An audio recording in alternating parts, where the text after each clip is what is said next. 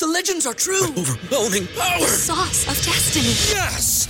The most legendary sauce has arrived as McDonald's transforms into the anime world of WickDonald's. The greatest flavors unite in all new savory chili McDonald's sauce to make your 10-piece Wick Nuggets, fries, and Sprite ultra-powerful. Unlock manga comics with every meal and sit down for a new anime short every week only at WickDonald's. Ba-da-ba-ba-ba, go! At participating McDonald's for a limited time while supplies last. At Parker, our purpose is simple. We want to make the world a better place by working more efficiently, by using more sustainable practices, by developing better technologies. We keep moving forward. With each new idea, innovation, and partnership, we're one step closer to fulfilling our purpose every single day. To find out more, visit parker.com/purpose. Parker, engineering your success.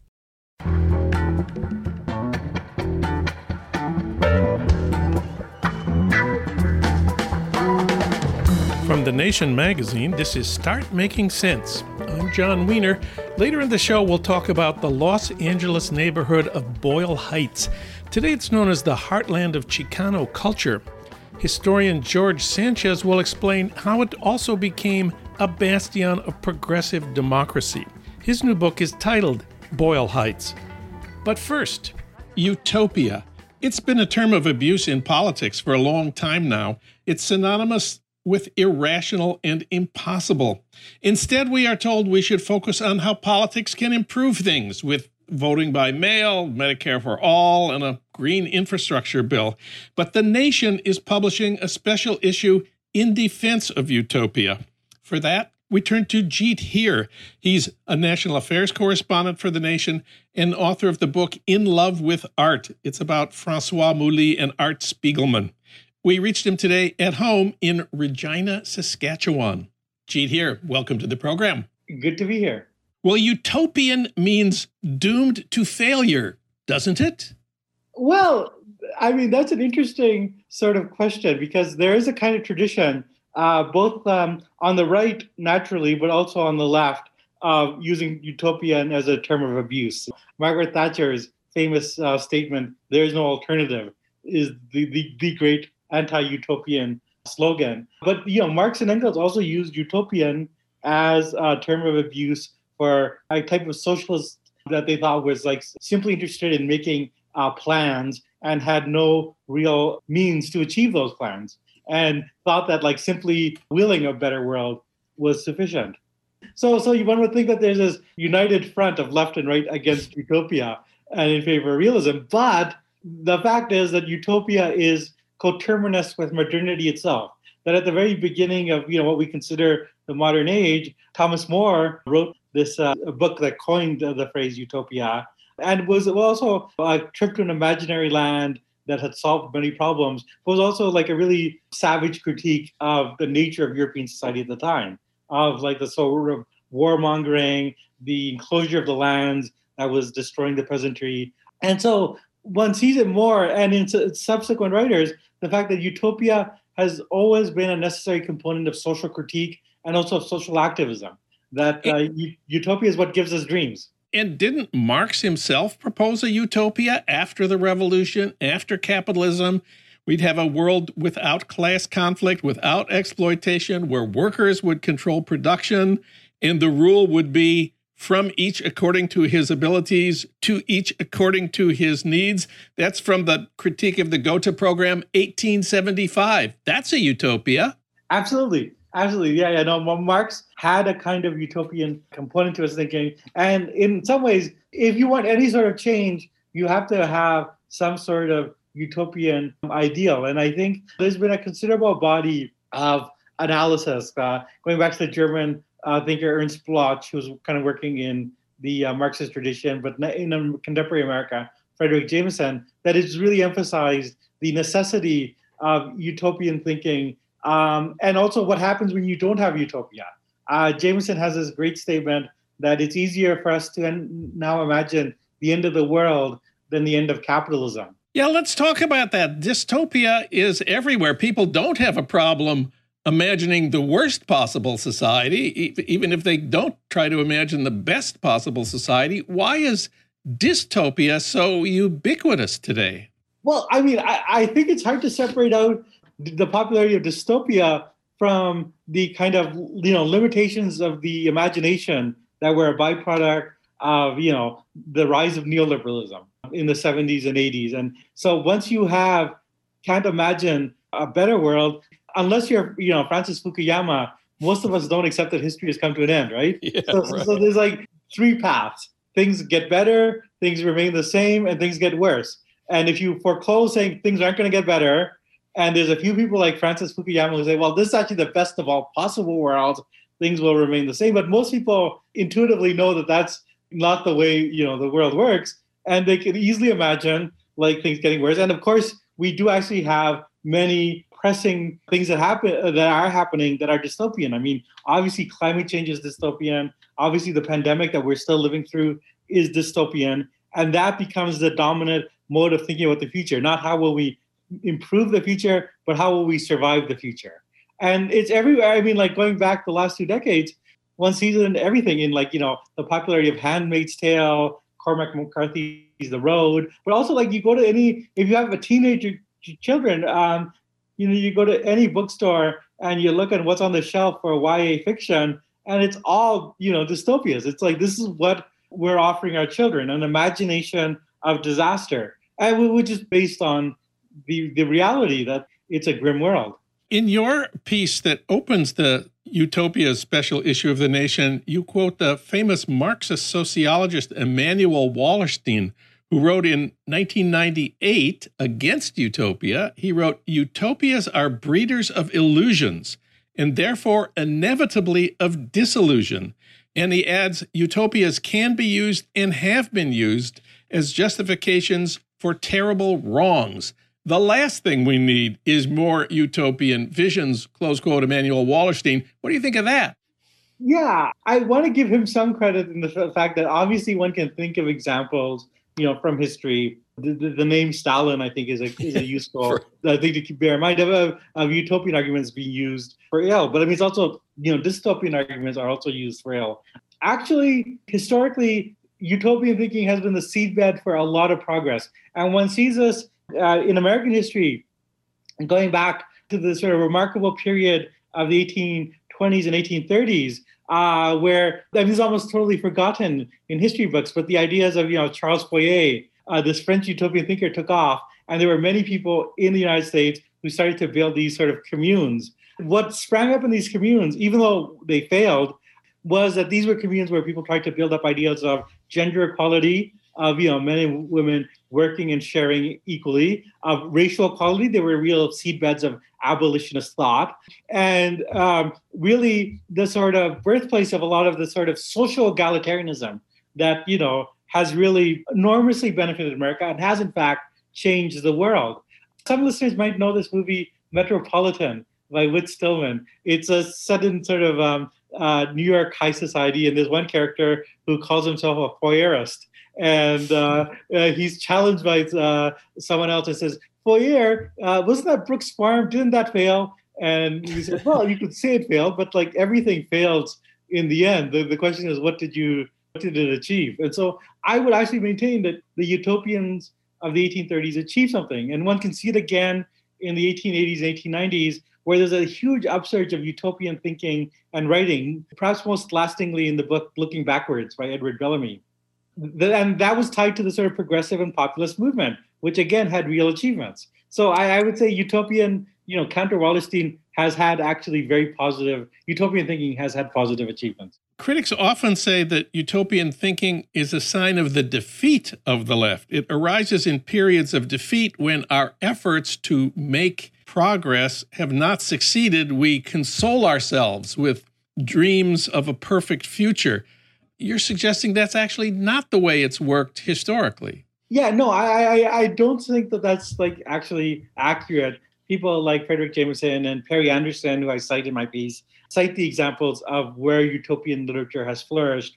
And it's often, as I said, been the sort of springboard. A more recent example is the really rich flourishing of gender utopianism of the 1960s and 70s. One can see is in the 70s the start of a sort of political and economic defeat to neoliberalism. But on issues of gender, I don't think that there has been necessarily so much of a defeat. And in fact, many of the sort of thinking of that period, which was seen in the fictions of people like Ursula K. Le Guin or Joanna Russ or Samuel R. Delany, it was really transformative and, has brought us to, the world of today of where, gender fluidity is much more recognized and accepted. And there's a much sort of, richer thinking of the diversity of gender roles. So, I just categorically reject the idea that this is just wish fulfillment or thinking. It's actually how people exercise their imagination to get to the place of political activism.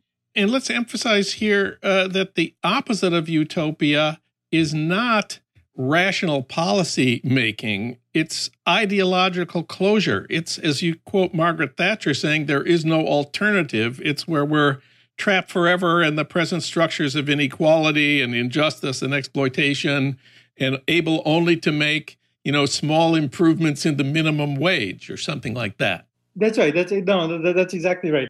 One could say that there is a kind of anti-utopianism of the left of the Marx and Engels sort, which is like, emphasizes the necessity of praxis or thinking about historical process or historical situation. And that's like very important. But, you have to have the two things.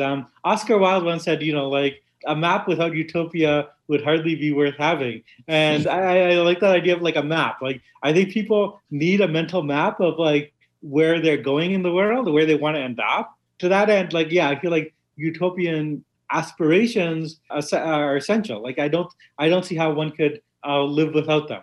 And it's not just Charles Fourier and Frederick Jameson, and let's mention Herbert Marcuse, who assert the need for the utopian imagination. Let's not forget, imagine there's no countries, it isn't hard to do, nothing to kill or die for, and no religion too. That's something that all young kids in America learn to sing, and they're quite happy with it. No, absolutely, yeah. And, to think back at the moment of the 60s, of the sort of energy that was there, the giddiness, the sort of willingness to let the imagination run wild. I think that, just on a very basic human level, like, I feel that these are like actually essential parts of what it is to be human.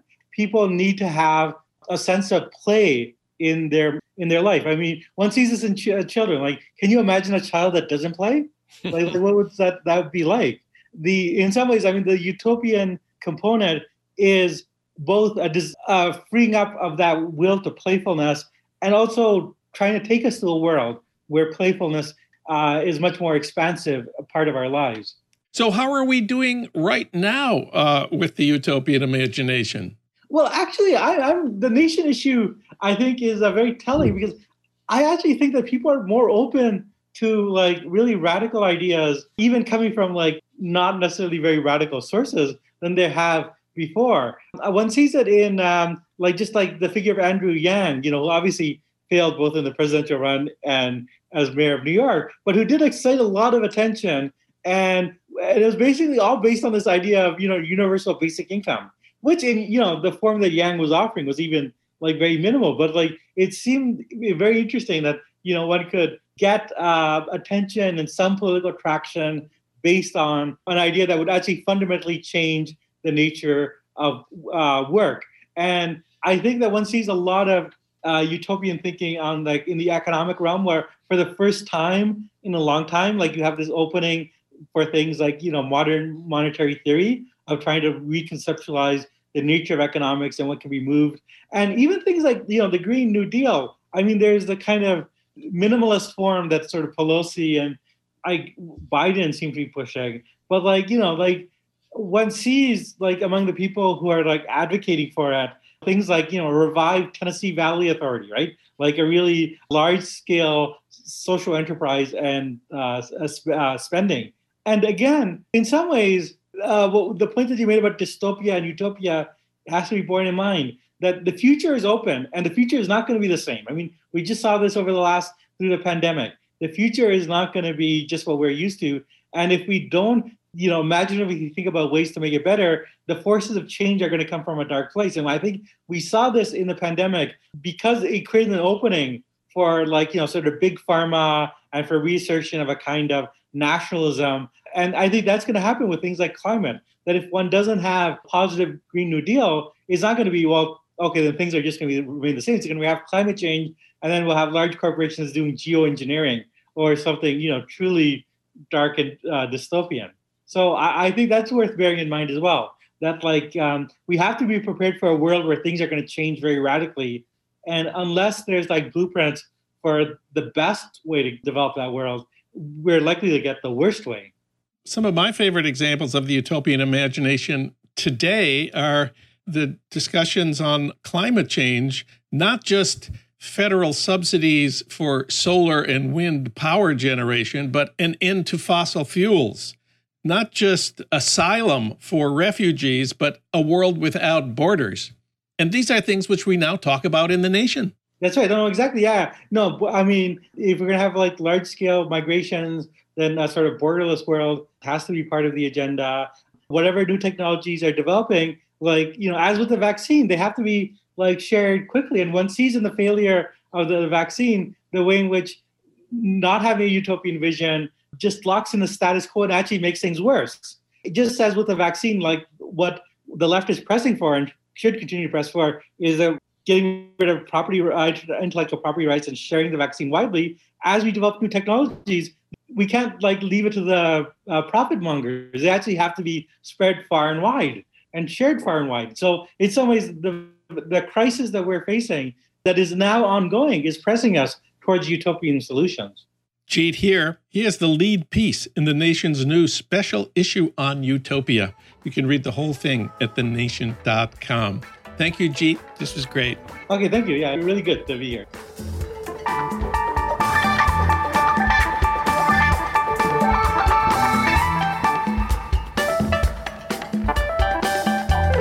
Now it's time to talk about how a Los Angeles neighborhood, Boyle Heights, became a bastion of progressive democracy. For that, we turn to George Sanchez. He's author of the award-winning book, Becoming Mexican American, and he teaches American Studies and Ethnicity and History at USC. He's also the president of the Organization of American Historians.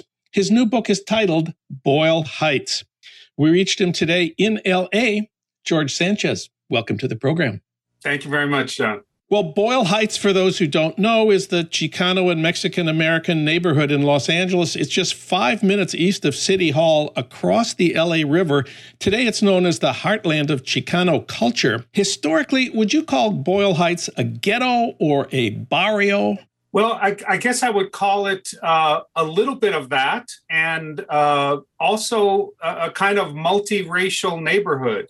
So it's always been a working class neighborhood. It's always been a place for people who worked in the nearby factories and industry. But I don't think the people in Boyle Heights would call themselves living in a ghetto or a barrio. I think they would describe Boyle Heights as very multiracial, very, very American, therefore, from their perspective. And it wasn't really until after 1960 that it became majority Latino. So Boyle Heights has tended to separate itself off a little bit from the rest of East Los Angeles, thinking of itself as with this unique history of activism across racial groups. So I think, though many people would see it as a barrio, and it certainly has had, a working class background, it's certainly much more than that. You show how lots of immigrant groups started out there in the 20th century. First, East European Jews and Italians, Japanese immigrants, even white Southerners. How come they all picked Boyle Heights? Well, first of all, a lot of the rest of Los Angeles was often not available to them. There was racially restrictive covenants, and in the early part of the 20th century, that included not only restrictions against African Americans, Latinos, Asian Americans, but also many white ethnics that would otherwise have moved other places. But also, it was fundamentally close to the growing industry of Los Angeles along the LA River, in the industrial section to the south, near the city of Vernon. So it was a place that one could afford and could be close to various places of employment. And I think that's why Boyle Heights became such a place to land when you first arrived in Los Angeles. You open your book on the eve of World War II with a story about two high school girls, Molly Wilson and Sandy Saito. Tell us what you found out about them and about that letter Sandy Saito sent to Molly Wilson, June 1st, 1942. So let me tell you first about how we got the letter. We were doing, and this was when I was working with the Japanese American National Museum to do an exhibition on Boyle Heights. And an elderly African-American woman, turned out to be Molly Wilson, came in with two bags, grocery bag full of letters, and said, I think I want to give these to you. And it turned out these were letters, return mail from letters she had sent to her Japanese American friends while she was in high school. And they would send back these letters to her all through the time that they were in internment camp. So basically around 4 years or so. And she had kept them in her closet for 50 years. Wow. And so she walked in and we were kind of amazed about this. And Molly had, as they were heading into high school in 1942, this was the time in which Japanese Americans were interned by President Roosevelt. Molly was very upset. She was a 14-year-old, very upset about this, taking away her best friends, essentially, as she entered high school. And so her own personal form of protest was to write a letter to each of her closest friends every week throughout the war. She just said, as long as they're away, I'm going to keep writing. And she did. She kept it up all through high school. And it turns out that it tells you a lot of stories, because when we interviewed her and her friends were the ones that told us the story about that group in junior high school, in which they had stood up for Molly, because when Molly was very popular, and when she was going to run for student body president of Hollenbeck Junior High School, the principal called her aside and said, "Molly, we don't think it's a good idea for you to be a student body president of this school." She didn't really understand why, and then she figured it out that it was because she was Black. And the friends were so outraged that they all decided none of them would run for student body offices. They were all ready to do. And so it was that backing up of her that led Molly to feel very wounded when Japanese Americans were interned. Roosevelt High School would end up losing 1/3 of its student body, its student body president, its editor of the school newspaper when entering World War II. And that letter of June 1st, which you reproduce in your book, has a drawing as part of it. Tell us about the drawing. So the first place that Japanese Americans who were coming from Boyle Heights were interned was the Santa Anita racetrack. And they were kept in basically stalls that had been set up for horses. And so this letter was writing to Molly, if you want to visit, this is what you would encounter. And Sandy drew, the fence where Molly would stand, armed guards, and then where her friends could stand. And it turns out that Molly wasn't alone, along with a lot of other Boyle Heights residents who were not Japanese Americans, to go and visit those Japanese Americans at Santa Anita. It was close enough that people could get there. And that was the summer of 42 before they were sent off to more permanent internment camps. So a pretty powerful statement from a 14-year-old perspective. Amazing. Let's talk about a couple of specific historical moments, starting with Jewish Boyle Heights, a history that is being recovered these days. Jewish Boyle Heights is very important. Jews were probably the largest group in Boyle Heights from in the 20s, the 30s, and really up to World War II.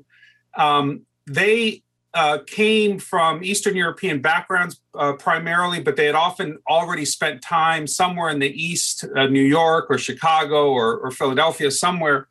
And so Los Angeles was a secondary area of migration. These were working class Jews. They tended to be people who were affiliated with a number of labor unions in the city of Los Angeles. So a lot of union activity sort of centered in Boyle Heights. Garment workers, hatters, carpenters unions all set up shop in Boyle Heights. They also were heavily Yiddish speaking. The history of Yiddish, the Yiddish background in Boyle Heights is really critical to understand what was going on. And at that point, people were investing in Yiddish as a way of sort of combating what they saw was happening in Europe in the 1930s. And so there was a lot of newspapers, there was poetry circles, there was folk schools for kids. So the Yiddish life in Boyle Heights was actually fairly substantial. The Jews, however, also lived among other people. So one of the things I think is really critical is to understand that the story sometimes it's told today as if Jews used to live there and then they left and other people moved in like Mexicans and so forth. When in reality, Jews were living in a multiracial community. And so there's just all this interesting interaction that occurs really from the beginning of the 20th century all through World War II that speaks to the fact that Boyle Heights was absolutely a multiracial place. It doesn't mean that there wasn't discrimination in Boyle Heights, different kinds of backgrounds, but it does mean that the community formations were happening with an acknowledgement of how mixed Boyle Heights was. One of the biggest political events in the history of Boyle Heights of the last century that you recount came in spring 1968. The very surprising, not the organized civil rights movement, not the labor movement, but high school students walking out in protest against conditions in their schools. Let's talk about the high school walkouts of 1968. Sure. I was able to interview several participants and particularly focused on women who seemed to be understudied in that lead up to the 68 walkouts. One of the things that happened in the 50s and 60s is the makeup of high schools in Boyle Heights actually changed dramatically from being overwhelmingly Jewish and Japanese to a much more Mexican-oriented student body. However, there was still a lot of real basic differences between the education that they got. The Mexicans were often put in home economics or in auto shop, not in college prep courses. And the college prep curriculums that each of the schools had were often still very white and very Asian American. So that differential drove a lot of Mexican American students to really wonder what was going on in their schools. Why wasn't there more Mexican American teachers? Why weren't they being encouraged to college? And so beginning in the early 60s, Mexican American students went to Camp Hess Kramer in the Santa Monica Mountains, where they partnered with older students, with some teachers. Sal Castro was among them, and really learned about what was happening much beyond their own community in Boyle Heights. They realized the differentials between schools on the west side and the east side that they were on, and they began to organize themselves at a local level to enact some kind of protest. They also learned from what was going on in Los Angeles. They learned from the Watts riots. They learned from other examples of protests, Cesar Chavez, the UFW, and they decided they needed to do something very public. And so they were aiming, with the help of Sal Castro and some older college students, to actually walk out at the very end of the 1968 spring semester. But in fact, what happened was because of a tension over a theater, Barefoot in the Park, being canceled at one of the schools, they all walked out early in March. And so basically 5 high schools on the east side of Los Angeles all walked out within the first few days. And it was the biggest urban protest that sort of launched the Chicano movement in Los Angeles. Again, I think that these high school students have to be recognized as high school students who in the spring of 68, of course, were going through tremendous upheaval in their lives while, Martin Luther King was assassinated, Robert Kennedy was assassinated. They met with Robert Kennedy just weeks before his assassination. And they were also trying to graduate. These tended to be fairly student body officers, people who were very active. For them, it was a learning experience that really affected them for the rest of their lives. And so many of them went on to incredible careers as teachers, as artists, as other, filmmakers. That group is actually a very important group in kind of the history of Chicano Los Angeles. By 1970, Boyle Heights was over 90% Latino. Of course, that was divided between recent immigrants, many of whom were undocumented, and people who had been born or spent decades living there. And this is also the era that's known as the rise of gangs. Boyle Heights became the kind of the gang capital of America by the mid-'80s. Let's talk about the place of gangs in this history. Absolutely. So one of the things that happens in Boyle Heights is that the many of the lower middle class, you might say, had moved out of Boyle Heights, not just Jewish and Japanese Americans, but also Mexican Americans. They had moved to the east, Pico Rivera, other places like that. And so you end up having impoverishment, but you also have these public housing units, which came from the 40s and had been really not very well kept. And so for very working class people, this was and very poor people, this was a place to land in Boyle Heights. Aliso Village in the Flats area was a huge place, but so was Ramona Gardens, the other public housing units. So you had some of these undocumented folks who landed there at a time in which, particularly in the 1980s, social services were being pulled out of places like Boyle Heights. There wasn't summer jobs for young people, a whole bunch of things. So that led to a proliferation of gangs.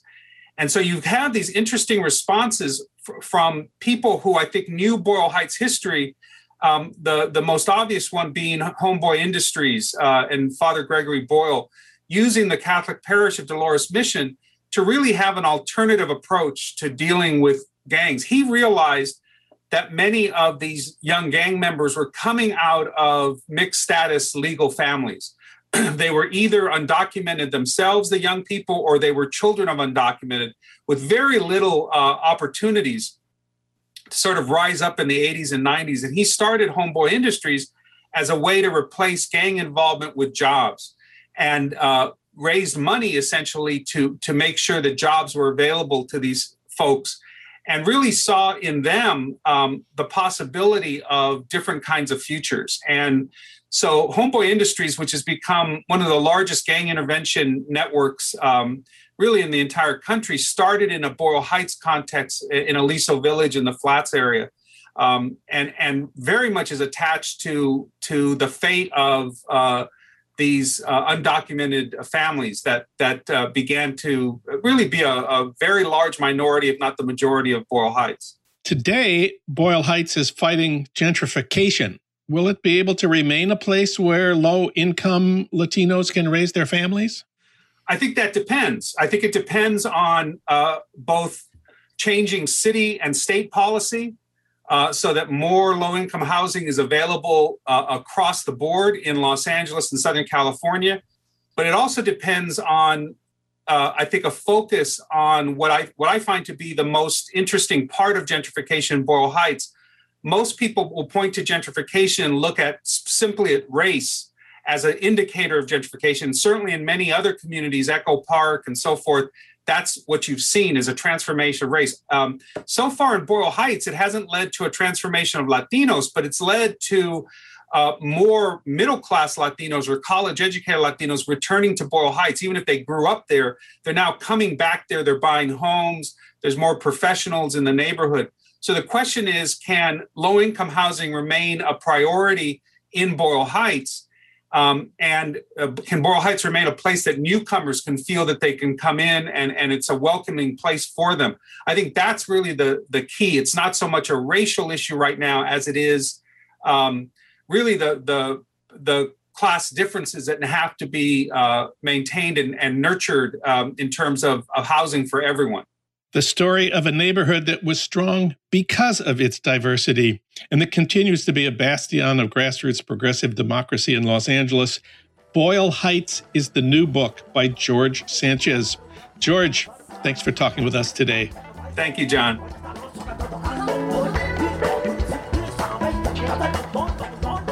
Start Making Sense, a podcast from The Nation magazine, is co-produced by the LA Review of Books and recorded in Los Angeles at our Blythe Avenue studios. Our audio engineer is William Broughton.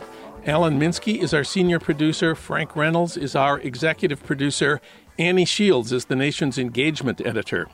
D.D. Guttenplan is editor of The Nation. Katrina vanden Heuvel is publisher and editorial director of The Nation.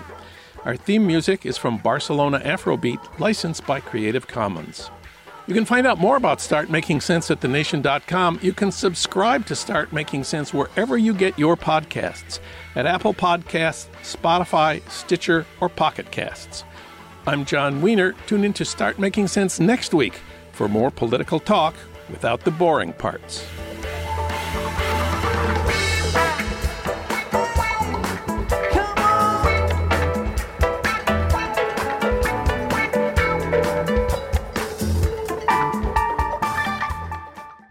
At Parker, our purpose is simple. We want to make the world a better place by working more efficiently, by using more sustainable practices, by developing better technologies. We keep moving forward. With each new idea, innovation, and partnership, we're one step closer to fulfilling our purpose every single day. To find out more, visit parker.com/purpose. Parker, engineering your success. Say goodbye to your credit card rewards. Greedy corporate mega stores, led by Walmart and Target, are pushing for a law in Congress to take away your hard-earned cash back and travel points to line their pockets. The Durbin-Marshall credit card bill would enact harmful credit card routing mandates that would end credit card rewards as we know it. If you love your credit card rewards, tell your lawmakers, hands off my rewards. Tell them to oppose the Durbin-Marshall credit card bill.